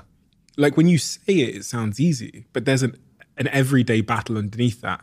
Mm-hmm. And I know because my partner sat over there and we do this. We have the same everyday battle because some days I don't want to talk. Yeah. And some days I think you're wrong and you think I'm wrong. And some days my ego gets in the way, and some days the thoughts come in, just do this, leave, run away, whatever. And being able to continually confront that, I think, is a very, very difficult challenge that I've only seen in I'm talking here about men in particular. I've only seen it in a couple of men. Mm-hmm. Yeah, the advantage that I have, again, is, and this is my path, and I'm not saying that this is the formula, but The plants keep me honest. You try to, carry your bullshit story of it's all their fault and you're a victim, and then go drink a couple cups of El Dragón de la Selva's ayahuasca and see if ayahuasca agrees with you. I'm held accountable to the truth, and it's not just the medicine. Now the medicine lives in me, right? I've consumed it, and that consciousness is within me. So I can't allow anything that I need to take ownership for to exist. And then sometimes that'll come up in the past. I mean, I think as my consciousness evolves, different levels of I'm sorry are elicited from me. I mean, I think over the past 3 years, being with Vailana and having separated from Whitney, there was probably a dozen or 24 times where there was a new I'm sorry that came out, because I actually could see it from a different level of consciousness now. And I mean, she's like, all right, man, like we split up, I think she appreciated it. And I think she's still working through her own, her own process with that. And it's our own process of feeling any grievances we've had.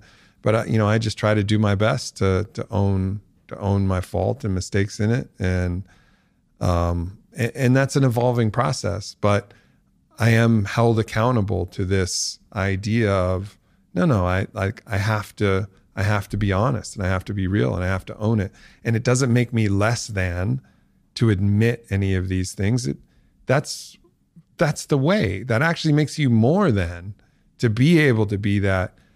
And sometimes just have the humility to be like, yeah, I was an idiot, or I made a mistake, or all of these things, and then not pile on a bunch of shame on yourself either, to just know that you're in an evolutionary process. And through that evolutionary process, when you evolve, you're going to be able to look back at your old self and be like, damn, you could have been a lot better. It's amazing how there's almost this mental conversation I have sometimes when I'm in that state of conflict with my partner, and my ego's there, and my ego's saying, oh, you're right, da da da da da da. And then the other voice somehow wins out and says, you fucked up. You reacted badly there. You should just go and apologize. And I did this the other day with her, where we had a bit of a disagreement about something. And, a couple of hours passes, maybe 12 hours or something passes. I realize I fucked up. Mm-hmm. So I pick myself up Yep. And I walk over to her and I just say, do you know what, from yesterday, I just want to say I'm really sorry, because in reflection, my reaction was not good there, and it didn't make sense, and I realized it hurt you, etc., etc. And I'm really sorry about that. I wish I'd reacted differently. In hindsight, and upon looking at my behavior, I realized why I reacted in that way, and it's not good enough. The minute the words came out of my mouth, it was like a weight had just lifted. Yep. It was like my ego had been fired. I felt great. Yeah. The pressure I had on me up until that point just evaporated. And it's funny that I don't get there quicker. Mm-hmm. I think I'm getting there quicker though. If I zoom out on myself, I go, okay, look at yourself over the last 10 years, give yourself some credit. But yeah, it's great. It's all the work you've done. Do you still struggle with these things? Yes, but they get smaller and smaller. So like you're talking about, like the time it takes you to go over there. So maybe there was a time in your life where it wouldn't have been 12 hours. Maybe it'd have been 12 days. Maybe it'd have been 12 months. Maybe actually never, right? But now the time is shortening. Now you're into hours. Yeah. Then eventually you're going to get into minutes. And then from minutes, you're going to get almost to real time. And then maybe one point you'll touch real time, where you're really actually seeing. I don't know. I'm not in real time, but I'm definitely in the minutes category. I remember the last little conflict Vailana and I had actually involved this painted fingernail. I'll tell this story.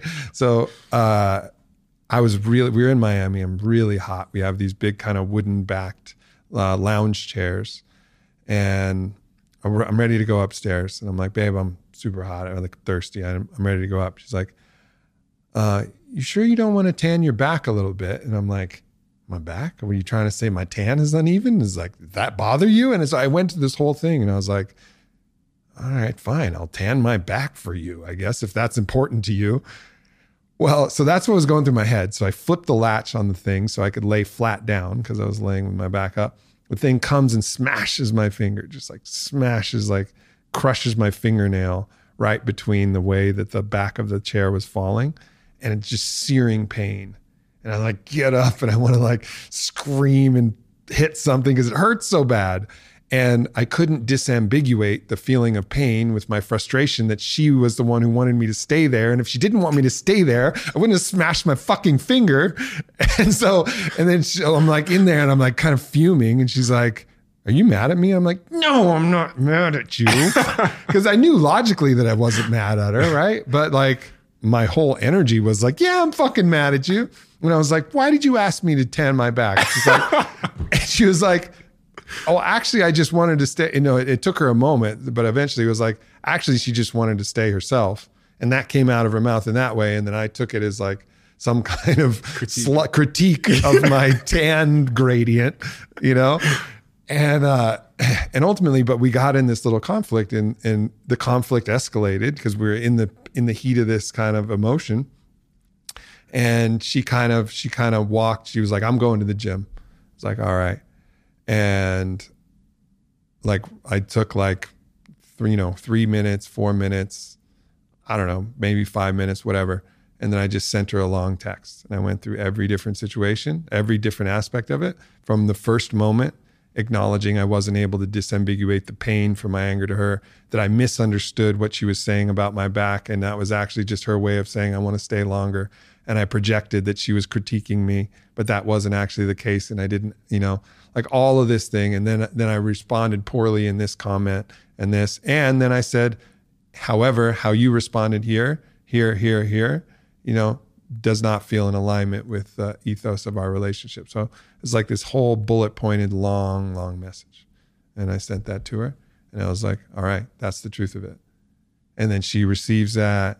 She comes back and she's like, all right, like I acknowledge these different things, and now here's how we can get better from this. And then pretty soon, within about 15 minutes after that, we looked at each other and I was like, we're kind of dramatic, aren't we? And we just started laughing and it was over, and so that process just gets quicker and quicker and quicker and quicker. And that's the way of it, is just to shorten the amount of time that you stay out of consciousness. All of that requires a level of vulnerability that a lot of people still find very uncomfortable, especially men in my experience. We actually made something to help our listeners become a little bit more vulnerable. And these are these question cards. They're actually taken from this diary. So every time we have a guest here, they write a question for the next guest. Mm-hmm. There's been one left for you in there as well. So we took all of the questions, as you can see here. Cool. We put them on these playing cards so people can play at home. There's about 70 of them. I've just selected a bunch of random ones for you here. And I'm going to just lay them out in front of you. And if you could just pick one, all right, and then answer the question, whichever one you feel called to. This is like an Oracle deck. Yeah. On the back, it has a QR code where you can scan it to see the person that answered the question as well. Here we go. Is there something right now that you know you're doing wrong, but you haven't fixed yet? If so, how will you get unstuck?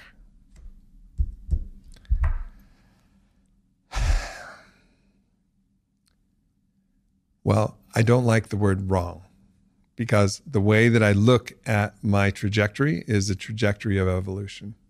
So if I'm doing it, it must mean that I needed to do that in order to learn how to evolve from it. However, I understand the point of the question outside of the semantics, which are important, because I think we can put ourselves in wrong, right, good, bad, in this very polarized idea. So in the evolution of Aubrey, where am I still stuck? Where have I not actually gotten to the place where I want to be as who I know I can be? And it's the reliance on stimulants to keep me alert. And it's okay that I like my coffee and I like my nicotine and I like, kratom sometimes or whatever, but there's a kind of reliance to go up. And then there's a reliance to go down. And I still have, sleep medication that I take. And I know it's not good for me. Like, particularly the sleep medication. Like, I'm kind of okay with the caffeine and the nicotine. I could probably maybe fast from it for a little while. I don't smoke cigarettes or anything, but whether it's a cigar or whether it's a nicotine pouch or something like that. So that one feels like, yeah, there's a little cleaning up to do, but it's not really like damaging me in a fundamental way. But the sleep meds, I think, are, and they're very sticky because I get in this loop where, let's take today, for example. Last night, I fly into the hotel. I'm kind of juiced. I'm here in Hollywood. There's lots of sounds, lots of noises, and I'm in a new hotel. It's pretty dope. And I'm just not sleepy, watch a cool movie. And I got a big podcast today, and I got some other stuff I need to do during the day. So could I have fallen asleep without the sleep meds? Yes, eventually I could have. But that would have come at a cost to this podcast. And then that would have come at a cost to the listeners. And then so I get in this trap of, well, I can't do it today. I got this thing to do. So then I'll reach for the sleep meds and I'll take them. And I know that those are deleterious to my health. So I'm kind of stuck in this position where I'm not giving myself the time, where I don't have any obligations or anything that I want to offer the world, where I can really phase out of all of this. And even when I do, because I have phased out of it for all of my ayahuasca journeys, I have to get off everything. And I'm able to do it. And I'm like, this time it's going to stick. And then I'll get that one night, the night before a podcast or the night before I have a bunch of things to do and I just can't sleep. And the old sleep med in the drawer, I've flushed them down the toilet, whatever, but then I'll find another one or whatever, I'll figure it out. It starts calling and it's like, listen, the solution, just pop this bottle and you'll go to sleep and you'll be able to do what you need to do tomorrow. And that voice keeps me stuck. I'm stuck in this limbo and I can't stay stuck there forever. So what I need to do, so part of that question is all right, what do I need to do to get unstuck?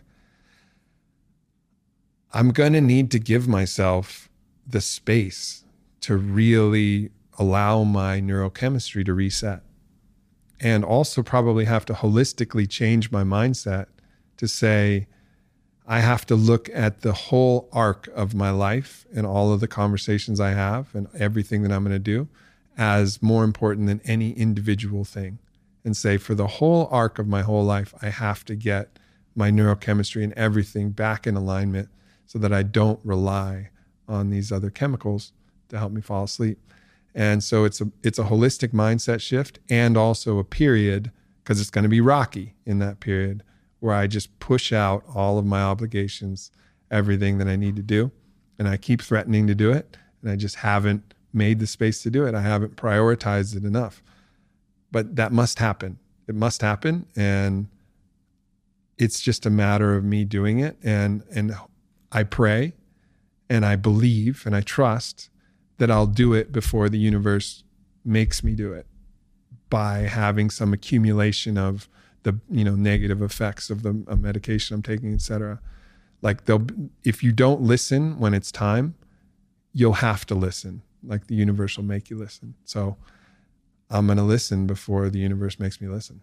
That key step, though, of awareness is you're clearly very aware. Mm-hmm. And that's what, when I think about helping my friends, or I look at my friends' situations when they're struggling with something, that first step of really being aware of it, you even know that it's a voice that calls you to the drawer, which means, from my observation, that I also fully feel like you've done much of the hard work already by just admitting it to yourself. Yep.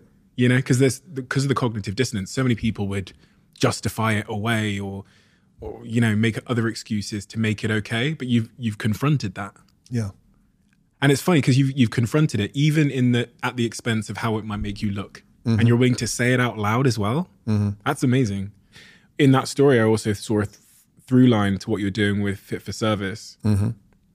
For anybody that isn't aware of what your work now with Fit for Service, what is it? And how can one get involved? And if they are to get involved, what do you hope they take from it? It's really the technology of healing and transforming through community, so that's really what we're doing is, there's coaching and there's teaching of different things, but we're going through initiatory explorative practices. Now, we don't do psychedelic medicine as far as the things you take, but we do all the psychedelic practices from, shamanic breath work, which is incredibly powerful. Many facilitators, deep breathing, huge emotional catharsis, ecstatic dance, vision quests out on the land, or, wanders out on the land. Vision quests are, again, longer sometimes. Temescal, Inipi sweat lodges, by the First Nations people, all of these different initiations. And then communication technology initiations, from circling techniques, which teach you how to communicate with each other, to helping to collectively process archetypal grief, masculine grief and feminine grief, and using those dynamics to help elicit the strongest healing. But in the process of doing that all together, deep bonds are formed. And we have a survey that goes out to anybody who's been to, at least 2 of our events. And we say, did you meet somebody in Fit for Service that will be a friend for the rest of your life? 100% say yes. And so we're building, yes, there's the greater Fit for Service tribe where there's a beautiful, rich community, but the bonds that are formed with those people that maybe you did that one eye gazing exercise with and you started crying because you could see yourself in that other person, or you were there with them in that one breath work that was so intense and the wind was whipping and everybody was screaming and there was 3 exorcisms happening simultaneously and it was fucking wild. Like, those experiences then bring a bond together, and you start to learn that actually going through these difficult things together will actually, form relationships and help you heal and help you grow. And it's such a beautiful process to continue to watch this happen, with so many different people from so many different places, and it's really inspiring to see people willing to, because in some ways, as we were talking about, nobody wants to mine. In some ways, you do expose yourself to your own darkness willingly by going into a breath work or going into an ayahuasca or going into these things, but that you're fully supported and it's with full intention. So in that way, we are actually going into the darkness to illuminate the light, and just doing that together. And it's been really incredible. It doesn't feel at all like work. It feels like I would do this. And actually, last year we switched to a donation model because we thought this is the way to do it. We lost so much money that we can't do that anymore. But nonetheless, so I basically worked all last year at a huge financial loss and offered all of these different summits and festival, all of this stuff. And it was still worth it. I wouldn't have changed it. Now, of course, it's fundamentally unsustainable to do it that way, but nonetheless, it's what I love. It's one of the things I really love to do. And all of our coaches feel that way. And it also draws in some incredible people that we get to learn from, other master coaches and other, inspiring medicine people who kind of carry a transmission that we learn from. So it's kind of like a little moment where we get to be in our own little Jedi school and just evolving our own internal psychic and emotional and physical technology. I watched the video on your website, fitforservice.com, and it looked, I don't know, so sometimes just observing a clip or a trailer can make you feel a certain sense of warmth and connectedness. And that's what I got. I felt like a big group of friends that had gone out to the desert somewhere and were connecting at a much deeper level than you ordinarily see in that kind of retreat or event or whatever. So I felt really compelled to be involved, I guess. So I think everybody should go check it out. Just go watch the video and go see if it's calling you, because I think there will be a lot of people out there that will realize just from watching that video that it's right for them. Yeah. We do have a closing tradition on this podcast where the last guest asks a question for the next guest. Let's see what has been left for you. Oh, okay. Oh, interesting. I actually don't get to see the question before we open the book, but this is a good one. Who is someone you need to forgive? And then there's another line, which is, who is someone you need to forgive and have not? Which I guess is the same thing. But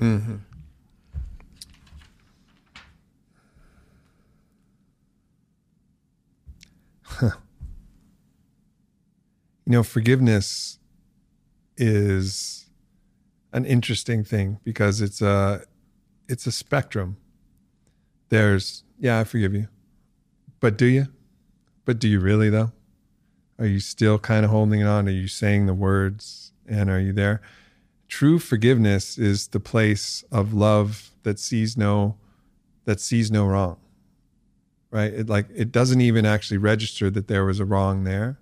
Like that's the zero state of absolute forgiveness, is to get to a place of what grievance? What did you do? What, remind me again?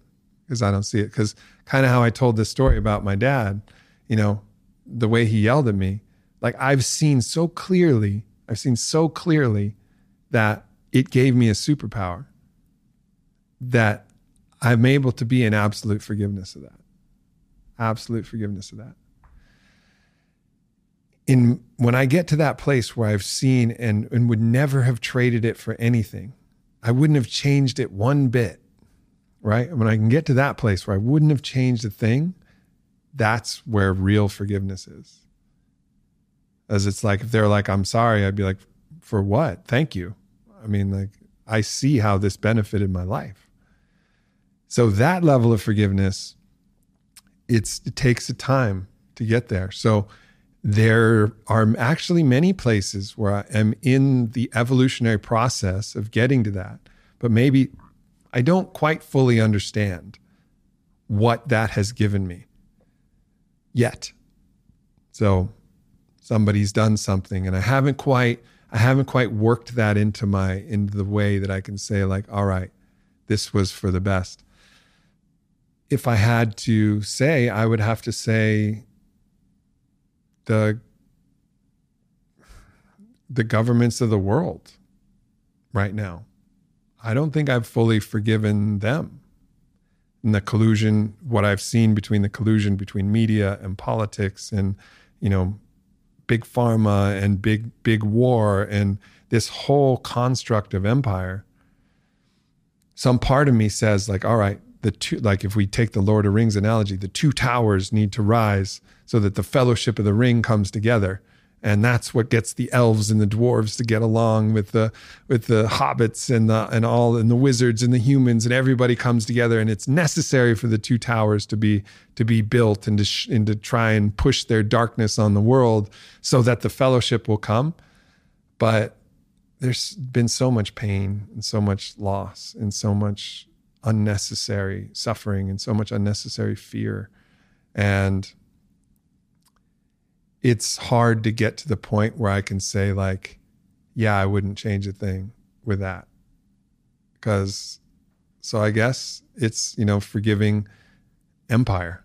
And I use empire to be that whole construct of that kind of top-down manipulative dystopian control that we've, everybody has their own little oculus to whatever part of that they see. And I'm not trying to push my own view of that, but I think we can all feel that there's a force out there that's not in our best interests as sovereign beings.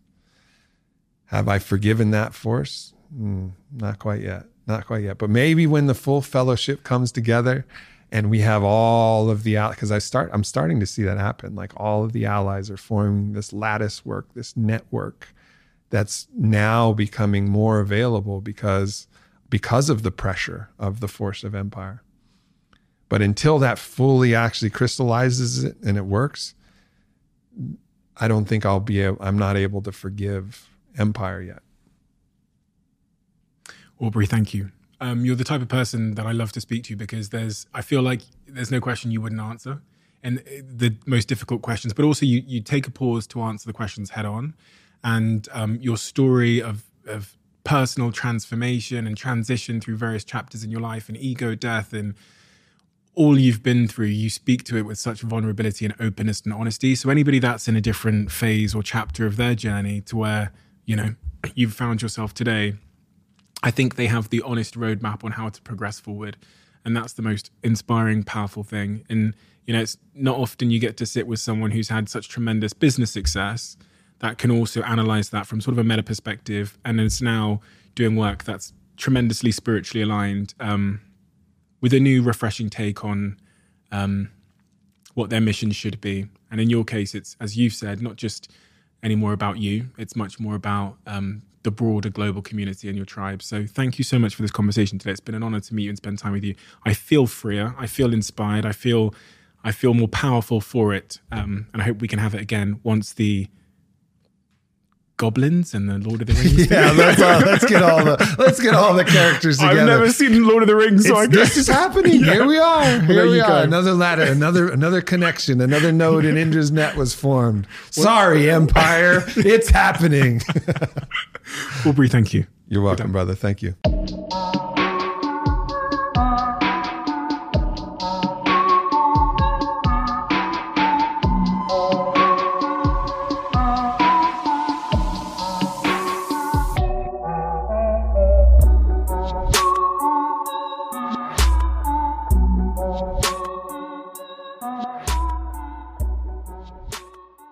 You are always one decision away from taking your business to the next level. And a decision that's helped me to transform my business is moving over to NetSuite, who I'm excited to say are a sponsor of this podcast. If you don't know already, NetSuite is the #1 cloud financial system, bringing accounting, financial management, inventory, HR into one platform and one source of truth. It's reduced IT costs because it lives in the cloud, so you can access it from anywhere. And the cost of managing and running multiple systems because it's in one unified business management suite. My team and I don't have to worry about tasks being manual and clunky. And it means that I can be more efficient and to focus on more important things like bringing you the best episodes and guests on this show. So I become one of the 37,000 companies that have already made the move over to NetSuite. NetSuite has extended its one-of-a-kind flexible financing program for a few more weeks. So head to netsuite.com/Bartlett for a free product tour. Back to the episode.